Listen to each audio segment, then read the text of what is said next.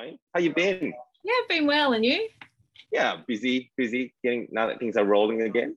Yeah. Obviously, private started up again, so that's good. Private has at the end of I think end of this month, 100%.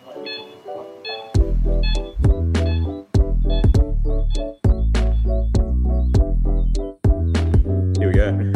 Hey everyone, welcome to Anesthesia Coffee Break. I'm Lahiru. And I'm Stan. And today we have a very special guest, Mandy Barrett.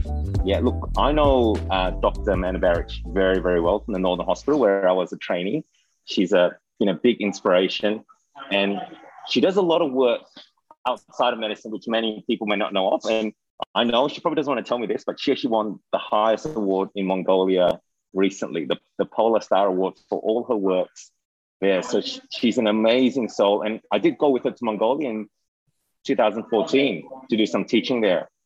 And Manny's an amazing educator. And I'm so happy that she's agreed to come on to talk to us about a really interesting but esoteric topic.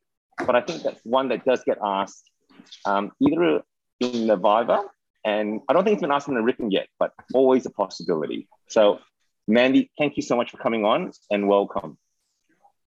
Thanks for having me, and thanks for that kind introduction, Stan. Let's talk about herbal medications. And I think that to start off with, Mandy, like how would you go about if you got asked about herbal medications and its relevance to anesthesia? That's a good question, Stan. So I think what most of us are aware of is that a large proportion of patients actually are using herbals for indications, and they often won't disclose that they're using them. And I think it's important to bear in mind that what you don't ask about, you will never find out about. That goes for both herbals and for illicit drugs, which is what we're going to talk about a little bit later on.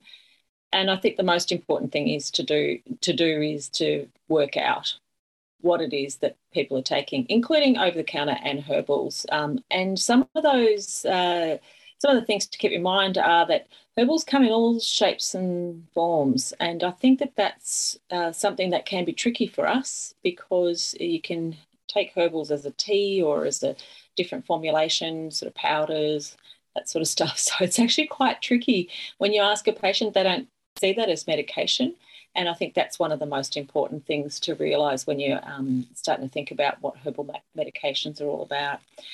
And when we think about herbals, we sort of got to think about, well, what are some of their actions? And there will be some pharmacological actions. There'll be also be some pharmacokinetic interactions, and that will be important for when we're thinking about other medications that are commonly used. And many of these agents will act on the cytochrome P450 system. So it's actually... Yeah. I've got to confess, I just don't take much of a herbal medication, alternate medication history. And maybe I could be being really silly right now, but I've always thought that except for the Gs that have some blood thinning effects in fish oil, a lot of them don't have such an impact on my anesthetic. But, I suspect I'm wrong here, and that's why we're having this chat. Well, not entirely, actually, Lahiru, because I don't know that there's actually a lot of evidence that we need to be too worried about it. And sometimes we overstate things. There certainly are some drugs that will cause potentially liver failure. And so that's something that we need to keep in mind. But, aside from the fact that there's going to be hepatic toxicity, in terms of the anaesthetic, that's not usually a problem. But there are some, and so what we have at the moment is this kind of blanket rule. The ASA in America and the ANSCA have this rule that we should ask about the herbals and ask patients to stop them for 2 weeks is the kind of the blanket recommendation. And I think that what that tells us is that we're trying to apply the same rule to lots of different things, which, as we know, doesn't always work out. Particularly if you think about other medications, you wouldn't be asking a patient to stop them for 2 weeks, and it's not necessary often. And you'll get the odd patient that'll turn up and they haven't stopped it. And so what do you do there? Do you cancel their case? Well, I don't know that that's necessary. And I think you just need to know what it is that you might encounter with that medication and mitigate risk. And, you know, clearly if someone's got liver failure, that's going to be a problem. But if someone's got just a mild platelet inhibition, then you can usually work with that. Unless they're on other anticoagulants. And that duration of 2 weeks is really interesting. Like often when you think of, when we stop drugs, we base it on either the half-life of the drug or its physiological actions on, you know, let's say platelets, which you stop it for 7 days. So where do you think the 2 weeks has come from? I think that's come from a position of let's try and be safe with as many of these as we can. And so, as Lahiru said, the G drugs we've got to worry about. So the ginseng, garlic, ginkgo, ginger. We've got to worry about the antiplatelet effects and potentially anticoagulant effects of those ones. And so they're important to know about. And I guess because it's platelets, we worry about the duration of action on platelets. And so I think that's where that's come from. But I don't, some of the others, of course, there hasn't been a lot of data on. So people will just say, we'll just stop it for 2 weeks and then it should be mostly cleared. So most of it will be metabolised by then. But, you know, we've got to work out why the patient's taking the medication. So what is it that they're trying to achieve with it? And there are some medications that you've got to worry about. Well, there might be some sort of withdrawal. So something like valerian, for instance, which is a little bit of a sedating agent, and, you know, that works in a similar way to benzos. So you've got to worry about whether or not they might get even a bit of a withdrawal if you do that. So if you know what it is and what they're on it for, then usually you can work out if it's necessary to stop, or if they haven't stopped, whether it's going to be important to you. Amanda, not great. Do you have a list of, say, is there just a common set of medications that are the most important ones to consider? Like we went through the G's, fish oil, valerian. Is there another couple that are just commonly, I think St. John's wort's a big liver enzyme inducing one. Is there any, does that kind of encompass most of the ones that we really need to care about? Yeah, I think you're right there, Lahiru. I think there's only a few that we've got to worry about, but then, you know, there's always something on the horizon that people take.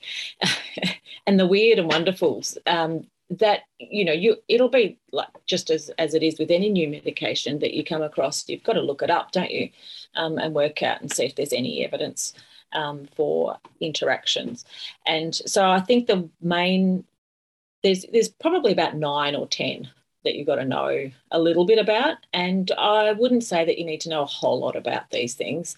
If you look at the literature, a lot of the review articles on herbals and anaesthesia will give you a table of medications. And I must confess, it's very hard to remember the detail in the tables.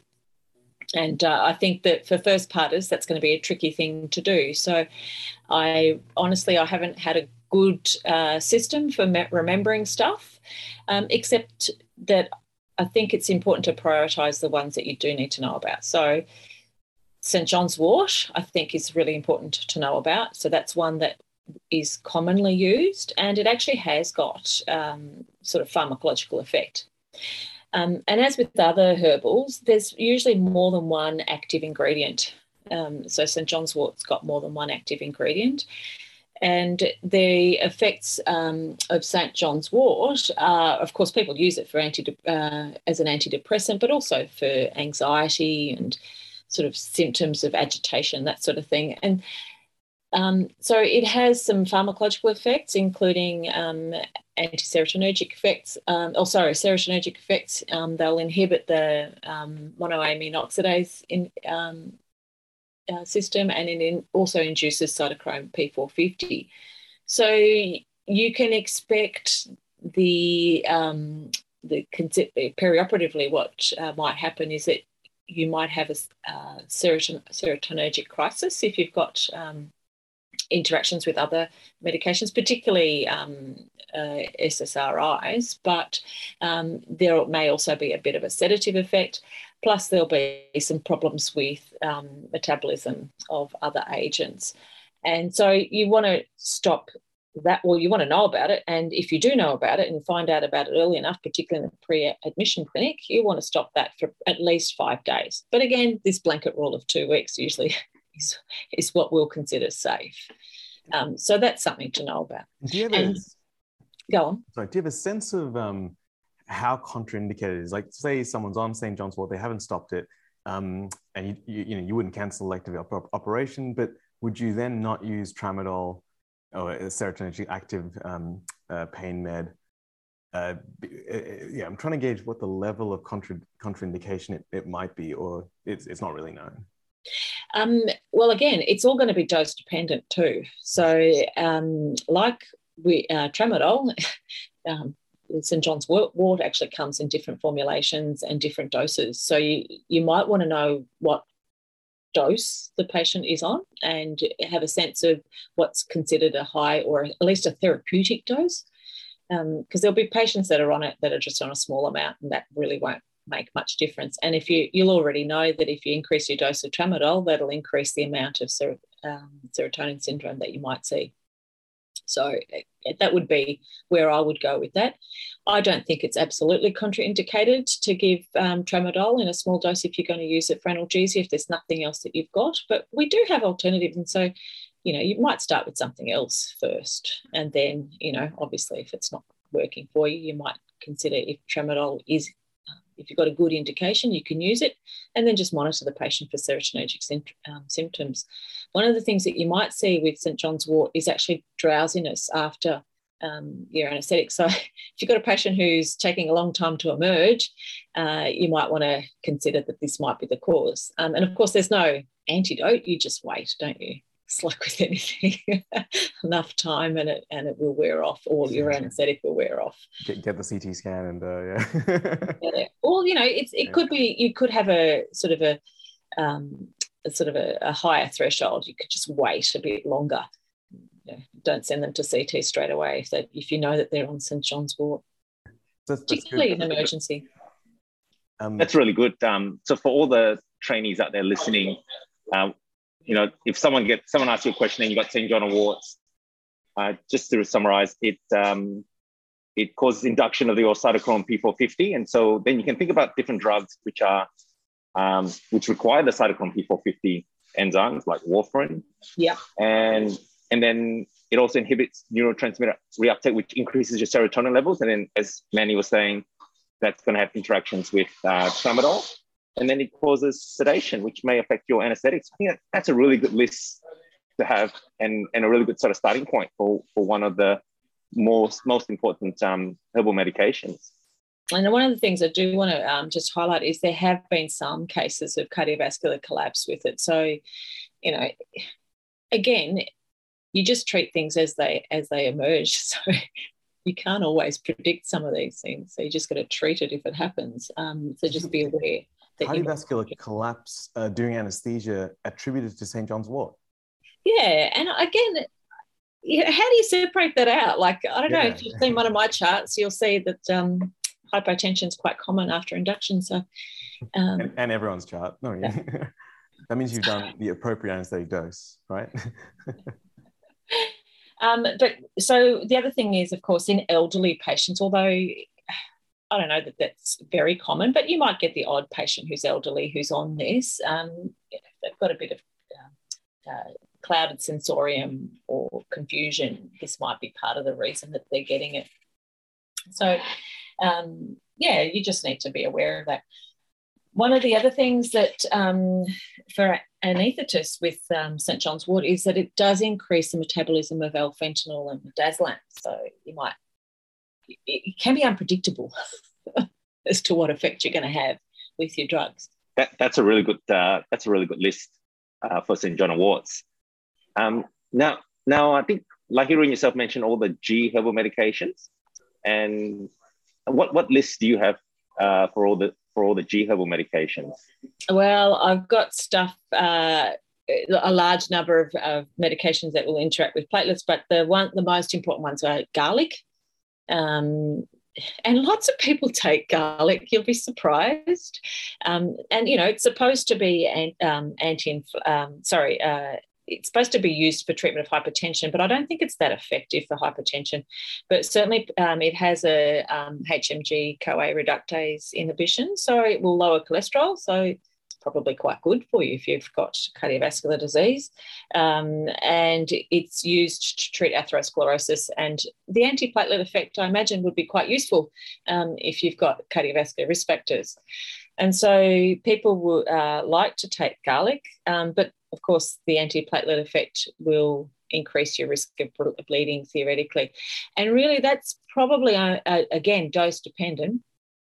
And there are a number of patients that take really large amounts of garlic, but I don't think there are that many. A lot of patients will take a mixture of stuff. And so they might take a garlic tablet and something else, but often the dose of garlic's not that high in some of them. So just be aware of the formulation. Again, a bit like St. John's wort, work out what dose it is that they're taking, and then you can work out whether or not you need to worry about it. So garlic's the first one. And of course its antiplatelet effect can be significant. The other one I always think about is ginseng. Now ginseng, it comes, there's a kind of an American one, and there's I think there must be an Asian one, and then another, I can't remember where else it's grown. There's like 3 types of ginseng around the world. So we kind of lump them all together, but they're not all the same. So it's supposed to have a mild sympathomimetic effect. But it's used to treat diabetes, and it's a weight loss medication, and it also improves well-being. So there might be some, and one of the papers that I read said it was a mild aphrodisiac. So you might see some patients on ginseng for those reasons. And again, this is one that might cause an antiplatelet effect, but one of its probably important effects other than antiplatelet effects for anesthetics is it may cause hypoglycemia as well if it's used with other agents, so oral hypoglycemic. So be aware of that. And so again, if you've got a patient that's not waking up, you might want to check their glucose. But like I said, if they hadn't stopped the ginseng for 2 weeks, I don't think I'd be too worried about it. The minimum time to stop it is supposed to be 7 days, but I wouldn't be too worried about it. It can actually cause some cardiovascular effects like tachycardia and hypertension as well. So that's the other thing to know about, because it's of its sympathomimetic effect. But that's mild, so it's not usually a big problem with ginseng. Okay, so might make you feel great, make you more attractive, and so it also improves your mood a little bit. But it'll make you look slim and drop your sugar, so that's why people like to use ginseng. I'm wondering, we should all be on ginseng. Sounds like the miracle drug. The only problem for you, Lahiru, is that it might cause gynecomastia. Oh, don't want that. No. Yeah. No, don't listen to Mandy. Look, I grew up with ginseng and garlic when I was growing up in Malaysia. That's the secret to good cardiovascular health. That's why we're all walking around in our hundreds, still running around in the around because of all the garlic and ginseng that we eat. I think you're talking about Okinawan Japanese.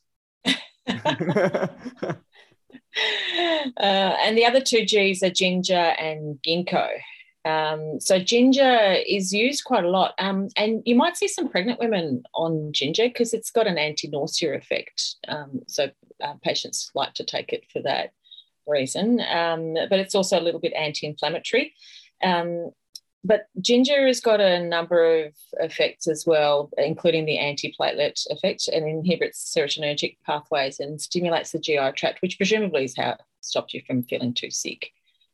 So that's another one. Again, you need to stop it probably 2 weeks before surgery for ginger. So that's the other G one that we need to think about. I don't know about you guys, but I use a lot of ginger in cooking, so maybe I was about to say, I mean, I use so much ginger and garlic. I think I use all the, non-ginseng, non-ginkgo herbs in my cooking that maybe my blood's extra thin. That's why. That's why you look eternally young, both of you. Yeah. Well, thanks. That's very kind, Stan. Bruise easy. Yeah. So ginger is an inhibitor of thromboxane synthetase. So that's how it works for the antiplatelet effect. So, I've got to confess that I'm pretty sure in the latest SAMBA guidelines, or even the one previously, they said that ginger has minimal effect, if any. So they were saying, yeah, all the normal drugs, acupressure P6, I think it is, but not ginger. Yeah, it doesn't help with the nausea. Yeah. Or maybe that's post-operative nausea and vomiting. Yeah. But lots of patients will try it for particularly pregnant women who've got emesis. Yeah. So that's the ginger one. I don't know about you. It makes me feel better. And the last one in that group of medications will be the ginkgo. Lots of people like ginkgo because it's supposed to help you with your memory. Maybe I should be on that. And it's supposed to be neuroprotective. It's got free radical scavenging effects and some antiplatelet effects as well. So again, but its duration of action is probably a bit less, so it doesn't need to be stopped for 2 weeks. Probably 36 hours is enough for that one. Okay. And do you know if there's any good evidence about the memory? This is the ability to memorize for our exams is going to be it's a massive takeaway that could be utilized. Is there much good evidence for the memory retaining effects? There's not much good evidence for any of this, really. Oh, okay. And I think that's the problem. But you can try it if you like. The only problem is that it may actually reduce the seizure threshold in children. So that's something to be aware of. Okay. So right now, stick to the memory palace, stick to learning tables, and I think that's probably better. It sounds good. And repetition is the secret to learning, isn't it? Yep. And ginkgo. Oh, yeah.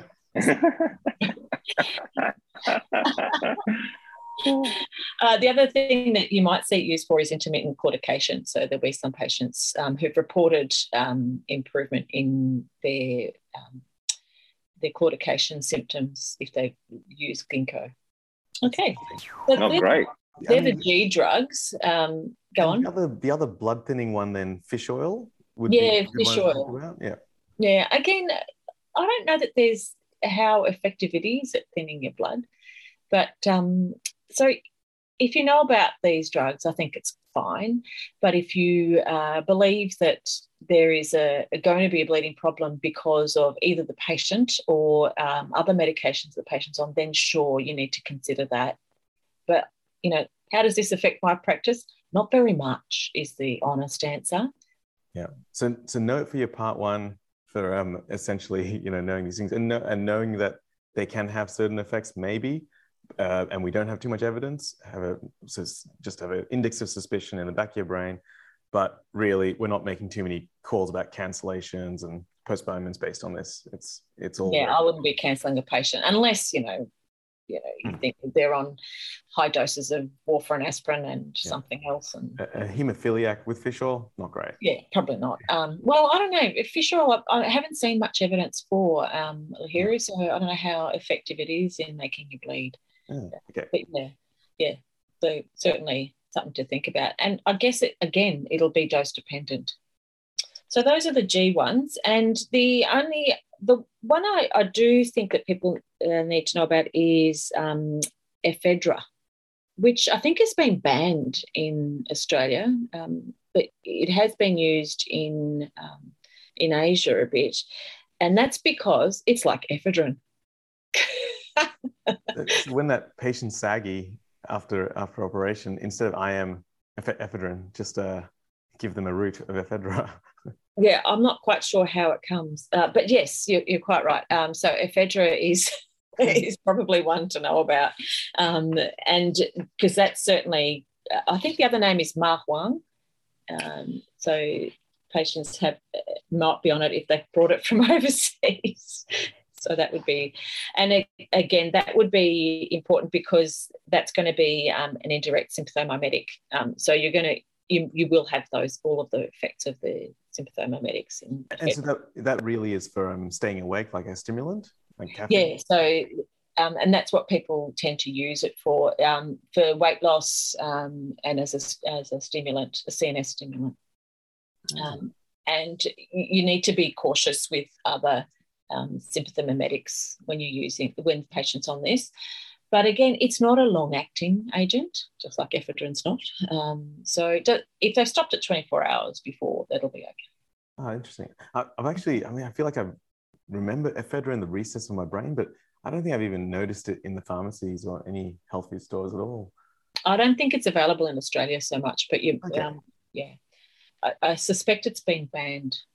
And so those are the main ones. The other ones to know about, so we've done the Gs, we've done the ephedrine, the St. John's wort, and the other ones to know about are Kava and valerian, which are the sedative type ones. Interesting. I've actually tried Kava back in the day when I was elective in Vanuatu. Yeah, how was that? Yeah, really unpleasant. It's like you drink it and it tastes like muddy water, and then it makes your mouth like a bit numb, so it's got the local anesthetic effect, and then it does make you feel like sedated, but it's almost like having a little bit of the enjoyment of alcohol, but then having a hangover kind of feeling straight away. Yeah. And interestingly, because your mouth is numb, when you're drinking it, you just like the locals have this need to kind of spit. So when you go to the Kava bars, the floor is just covered in saliva. So it's just a different environment. Yeah. So there are quite a lot of active ingredients in Kava. So it's not just one. So it's probably why it's got all of those effects. And yeah, it probably is an acquired taste. So as far as we anaesthetists are concerned, you might have a potentiation of benzos and induction agents if someone's acutely intoxicated with Kava. The other thing is that you need to worry about hepatotoxicity with this one. So there are some reports of hepatotoxicity with Kava, and so that patients who are on it chronically probably need to be monitored for that. I wonder if in the islands where most Kava is drunk, I guess, I wonder if there is an increased rate of liver disease. Actually, I do remember there's two medical problems I saw in Vanuatu. One person had so much Kava they had Kava skin, so had this really odd kind of skin condition based on Kava. And the other thing was just the accidents that occur. Someone fell asleep, pushed over the kerosene lamp, had really significant burns from that. So just the effects of being sleepy and drowsy around that situation. Yeah, I think those are the main problems with Kava. And of course, the valerian we've spoken about before. So again, that potentiates the GABAergic system.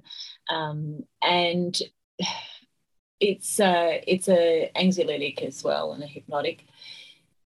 But also a bit like diazepam, you've got to watch out for patients who are chronically on this stuff and check out to see if they might have some withdrawal if they're dependent on it. So those are the main things to know about those two agents. And the final one I think that the trainees probably should be looking at is echinacea. Yeah, so echinacea is probably something we'll see a little bit of because there are lots of people out there wanting to boost their immune system. Yeah. Hold on, what do you mean? What? Yeah, well, there's a pandemic. So what pandemic? What pandemic? So echinacea is a medication or a herbal medication that some people will be taking, particularly for coughs and colds, or chronically sometimes to prevent a cough or a cold. I certainly know a lot of people out there who use it for that purpose, and it's mostly upper respiratory stuff that they're trying to avoid. It actually does modulate cytokines and it stimulates macrophages and natural killer cells. So the problems with echinacea are that it's, well, it tastes unpleasant is the first thing. So patients, that's fine. I'm not taking it, so they can have it. But there has been reports of anaphylaxis to it, even with a single dose. Not that that's really going to be a problem for us, because we may encounter them in ED, but we certainly won't be thinking about giving echinacea for the first time with an anaesthetic. So that has been reported. It can be hepatotoxic. So this is another one where you've got to worry about it. And some people will have an increased response to midazolam if they're on echinacea as well. So they might be a bit more drowsy if you're giving midazolam. One of the other things is that its effects on the immune system are that it will reduce, it will increase your immune response initially, but then it will reduce your immune response chronically if you take it for too long. So that's the problem with it. So patients that need immunosuppression will actually be harmed by the use of echinacea. So if they're on transplant, if they're going to be considered for a transplant, you probably should avoid it. Right. Yeah, because it'll interfere with the immunosuppression that you need. And so if you had a patient on echinacea, it's more so just to for them to stop it if they were consideration of a transplant, not if they had like hepatic disease or renal disease. Is that right? Well, it's a hepatotoxic agent, so probably it's not a great idea if you've got hepatic disease, to be honest. So it will impair your liver function. But I don't think it's, otherwise healthy patient, I don't think it's going to be a great problem if you're, but if you're on it chronically, you may, how I said, it stimulates your immune system initially for the first few weeks or months, and then potentially it will be, you'll have immunosuppression later on. So this is kind of, I think if you've got someone on it, you've got to think about seriously advising them to stop this one. Yeah, and the minimum time would be 2 weeks for this one. Yeah, it's really interesting.